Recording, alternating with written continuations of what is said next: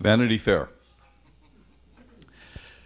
I want to bring you to a passage of Scripture this morning that gets at the question, what is it that motivates you? Vanity Fair was just a town full of the exploration of vanity. So all of the things that could have titillated the human being, it was all there. You could go, and the Ferris wheel was running all year long, kind of thing. 1 John 2 has the Apostle John talking to us, and he says this: do not love this world, right? Do not love Vanity Fair. Keep going. Get through Vanity Fair as quickly as you can. For when you love the world, you do not have the love of the Father in you. For the world and its desire of the flesh, desire of the eyes, and selfishness, which are not of the Father but are of the world, is passing. But anyone who does what pleases God lasts forever. Do not love the world. It's easy to say, sort of easy to meditate on a little bit, and yet every single day of our lives, the challenge is out there about whether or not we will love the world. And first of all, what do we mean by the world? Why would we not be called to love the world? So obviously we love the world of people. We are called to love the world of people because God is a God who has loved the world of people so much that he gave the life of his only Son for that world. So that's not the world that we're not supposed to love. But there's this other concept in the New Testament that is called the world. And what it means is a world system. It's a world in terms of values and practices, and in fact motivators. So the world in which we live has a system that is a motivator in three directions for our human lives. The three directions, and these have been often pointed out, the three directions are sex and money and power. So the three dark evils, or the three dark temptations, the three things that have their stands and their Ferris wheels and rides in Vanity Fair, are the three typical motivators of humankind. So as we live in the world, there are three engines that are operating, and we may well find that one or two or three of them are operative in us. And to allow them to operate in us is to love the world, according to John. So we need to figure out how we change that, how we don't love those things, and how we discern how it is we're supposed to live in this physical world and yet not be people of the world in that dark definition of the world. I read a business article, and it was very interesting. The writer identified the three drivers, the three motivators. And he said when he begins a workshop, he asks the very question that I asked: what motivates you? And he said when we sort of peel away the layers a little bit, we can actually pull things down to those three motivators. And when people are honest about the things that are in their hearts and in their minds and in their behavior, we find that it may well be sex or money or power. Now, they're a whole lot more respectable than those three words, right? So the motivator that we called sex is the motivator of experience, right? It's of the actual act of living, the exhilaration that there is of living. In its darkest forms, it is inappropriate expression of our humanness and our fleshliness that we would call sex. The second one is a very respectable value and motivator in our world and in our part of the world particularly, where people might unabashedly say, I am motivated by money. Why, that guy right back there, sinner though he is, would even say so in church, that money is a motivator. And if we were honest around our tables, we might say, well, maybe is that not okay? And we would have to sort of qualify it as to how it would be or would not be okay. the third thing is power, which is probably the kind of washed notion of influence, of significance. And so if we get each of those words and those ideas, those motivators, as clean as we could find them in their best form, would we be able to sort of drill down in our own hearts and minds and say, yeah, I think it could be that one would be the primary one for me. The person who wrote this article said that he has discovered that if you get one of them, you can get all three. So if you get money, you can probably get the other two. If you get power, you can probably get the other two. If you get sex, you can probably get the other two. So I think about that, and I told myself, do not say the word Trump. I didn't say the word, right? Honestly, our world is a world where there is a festering expression of these motivators that we allow to exist, and more than allow to exist, we feed on them. We fill our entertainment with them. We fill our day-to-day experiences with them. And we might have to say, boy, if I was going through Vanity Fair, I might not have my wits about me, because I might easily be drawn aside, because I will acknowledge that these are things that are the operators of the world, and they are the operating systems of the devil. So he knows that he would like to trip us up, and that the three things by which he might are as old as creation. So what happened when Eve encountered the apple, or whatever the fruit was that she took, right? She looked at it and she saw that it was pleasant to the eyes, it tasted delicious, and it promised to give her wisdom. So what could be wrong with those things? And Satan has taken those notions and has traveled through human history with them and said, what would be wrong with things that look good to the eyes, that feel good to the flesh, and that help you become a wise person? What could be wrong with those things? And God's answer to that would be, it all depends to whom you serve allegiance as you allow those three things to operate.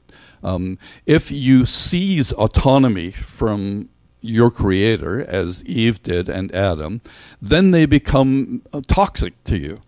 But if you're following your Creator, your Master, your God, then they can maybe be properly understood and properly handled.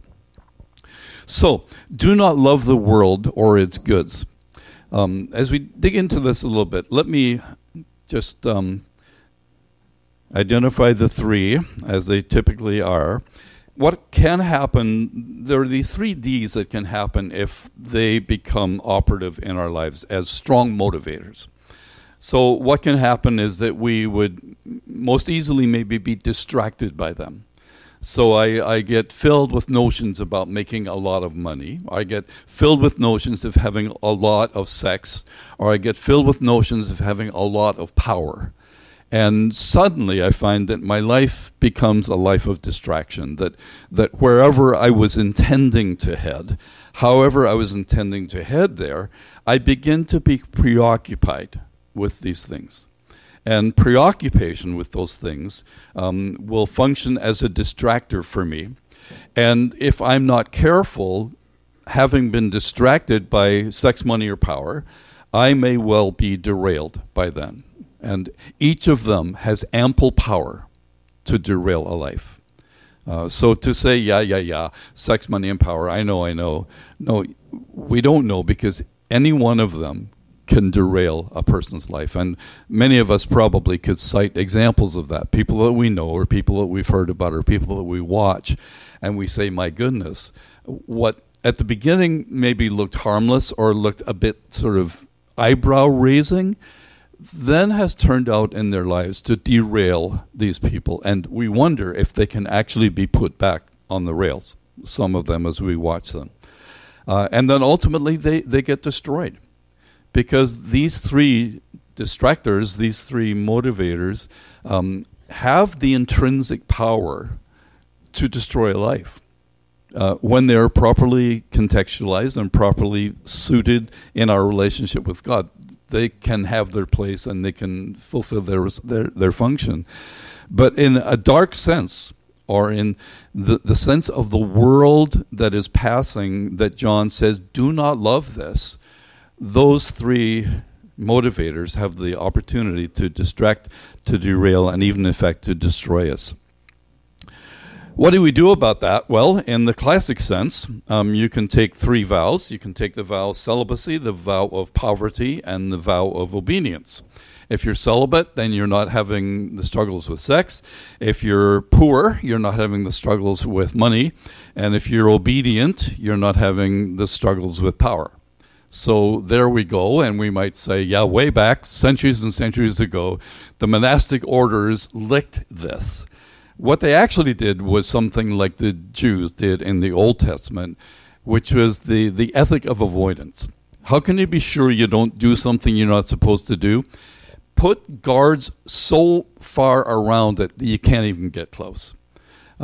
So, for example, the Lord's name. Don't take the Lord's name in vain. How can we be sure not to take the Lord's name in vain? Just don't say it, right? So how can we be sure that we stay sexually pure? Don't have sex. Be celibate. That's the end of the matter, right?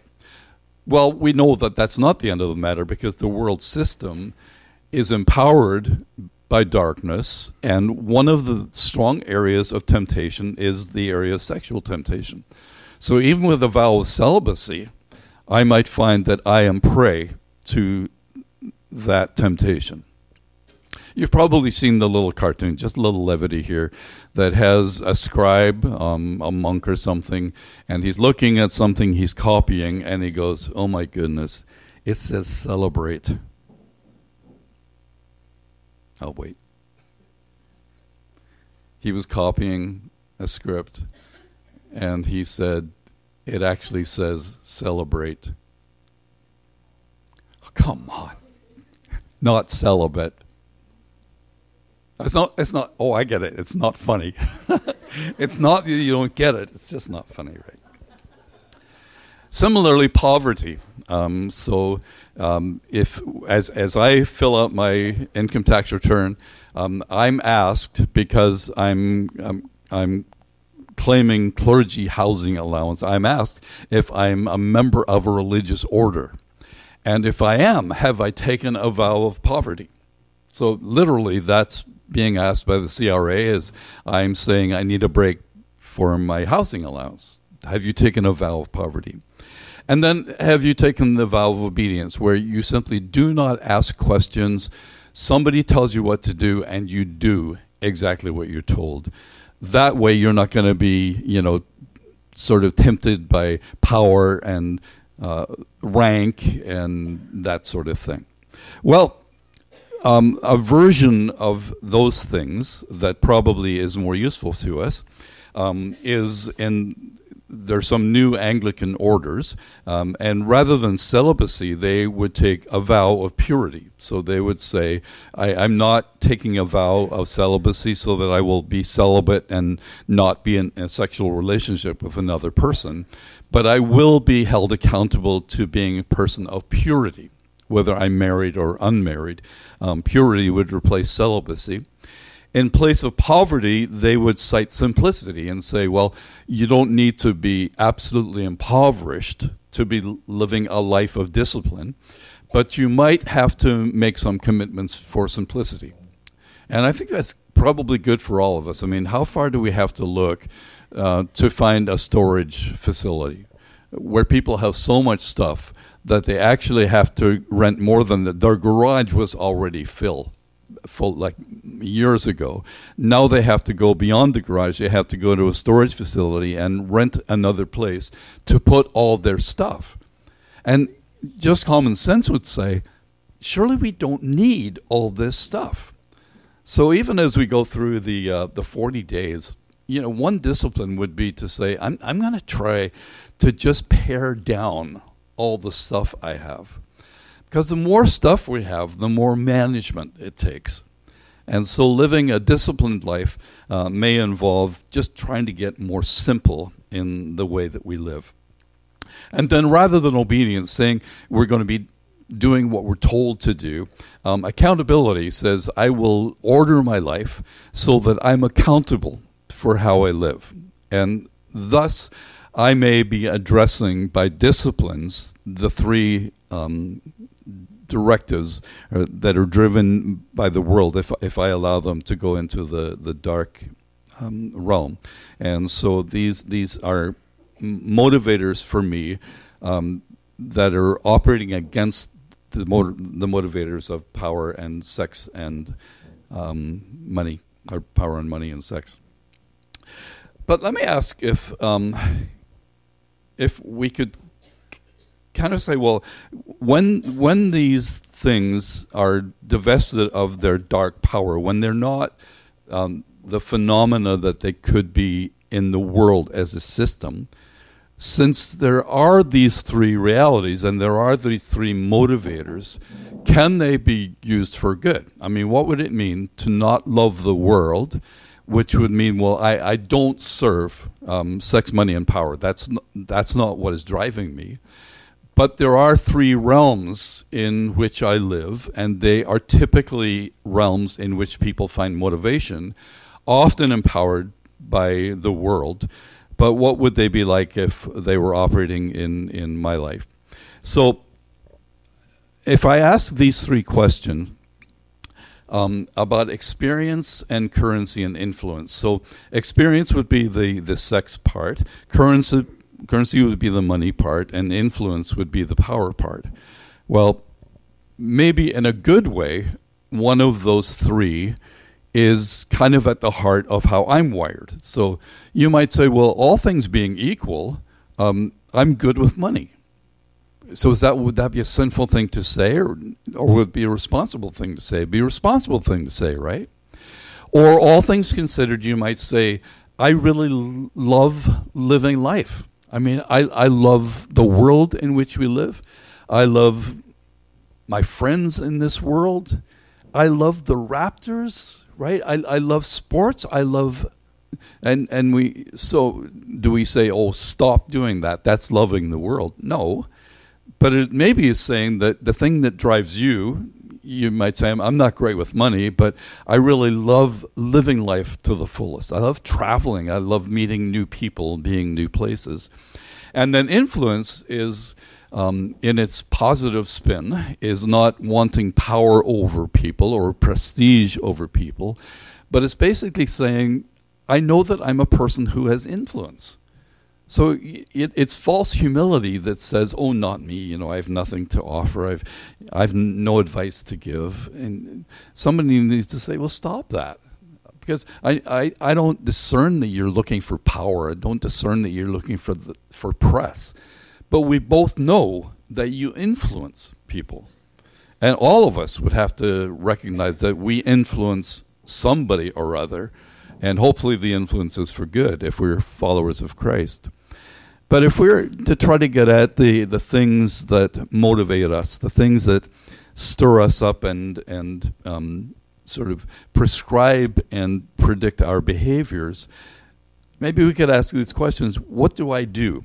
And when I answer what it is that I do, how do I submit that to the kingdom of Jesus and say, in the kingdom of Jesus that is coming but already here, what are the things that I do in which he can be Lord?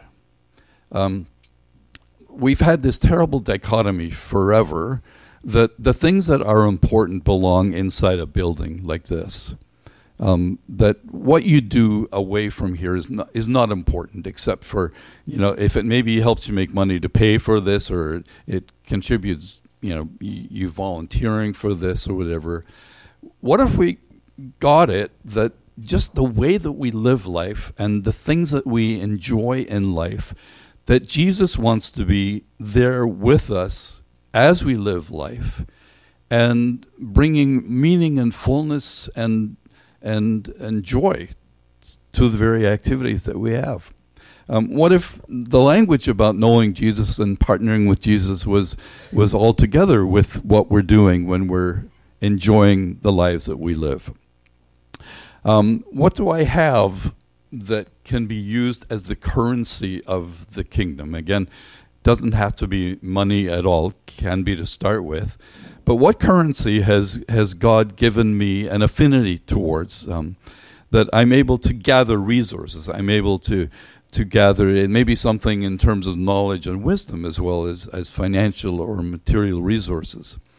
And then influence, rather than asking the question, how can I be important? How can I leave a mark?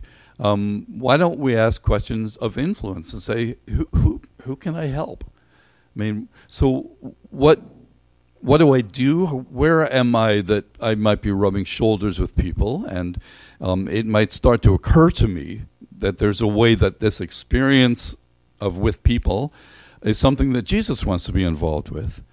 And as I enjoy that, as we do whatever it is we do together that we enjoy doing together, why don't I wonder about what currency I have that could be used by God for the kingdom of Jesus in this friendship or this relationship with this person? And then who can I help? What do I have? What do I know that could be useful to somebody else by which I can help them? As we get into the 40 days of Acts, I hope that that's exactly what happens, is that we just keep on looking for people that we can help. By the way, there's a principle that we're going to look at in a few weeks about the person of peace. And a very good thing to bring with us into the 40 Acts and the 40 days of generosity is that not only do we seek to give help to people, but we are people who should receive help from other people. And that's sometimes harder for us to do than to offer help or give it. So when Jesus sent the 12 and he sent the 70 or 72, however, I don't ever get why there are two spare guys, but that's for scholars to figure out. When he sent them, he said, go to a house and knock on the door and say peace. And if they say peace to you, back to you, then go on in. And sit down and eat whatever they offer you and stay there as long as they invite you to stay there. So that means receive help. So bringing the message and the power of Jesus is as much to avail ourselves of the help that others offers us, as distinct from the help that we bring, presuming to offer to them. So who can I help? That might be the answer to that motivator in my life. So steamrolled through that. Those three things, I think we could argue around and say, you know what? That may be a finite set. I mean, it could be that generally speaking, one of the three is the area of motivation in most human lives. Sometimes it's sort of cleaned up. It's possible for it to be entirely cleaned up as we submit it to the kingdom. But as we ask a question this morning, what motivates me? What motivates you? Let's look down inside and see what that is, and then see if we have properly assigned it to the kingdom. So what John said, don't love the world. Well, why not? Because the world and its goods is passing. So the ridiculous thing as we look at sex and money and power and realize that there are people who actually do commit their whole lives to get one of the three. And at the end of the day, John says, why? Because the world and its desires is passing, but the one who does the will of the Father lasts forever. So whatever it is that drives me, whatever it is that motivates me, I need to have a good look at it. I need to scrutinize it. I need to know to what degree I have bought into the Vanity Fair version of it, to what degree I have responsibly taken the proper driver out of it and said, this is how it is used in my life for the kingdom. And then I need to assess whether or not I am living to do the will of the Father, because everything I do, whether I might be fighting against sex or money or power or however I've discerned my way through that, whatever I've been able to do that is for the glory of the Father it'll last forever. So no matter how much money you make, if that was the point, it doesn't matter, because the world and its desires is passing. No matter how much sex you had, doesn't matter, because this world and its desires is passing.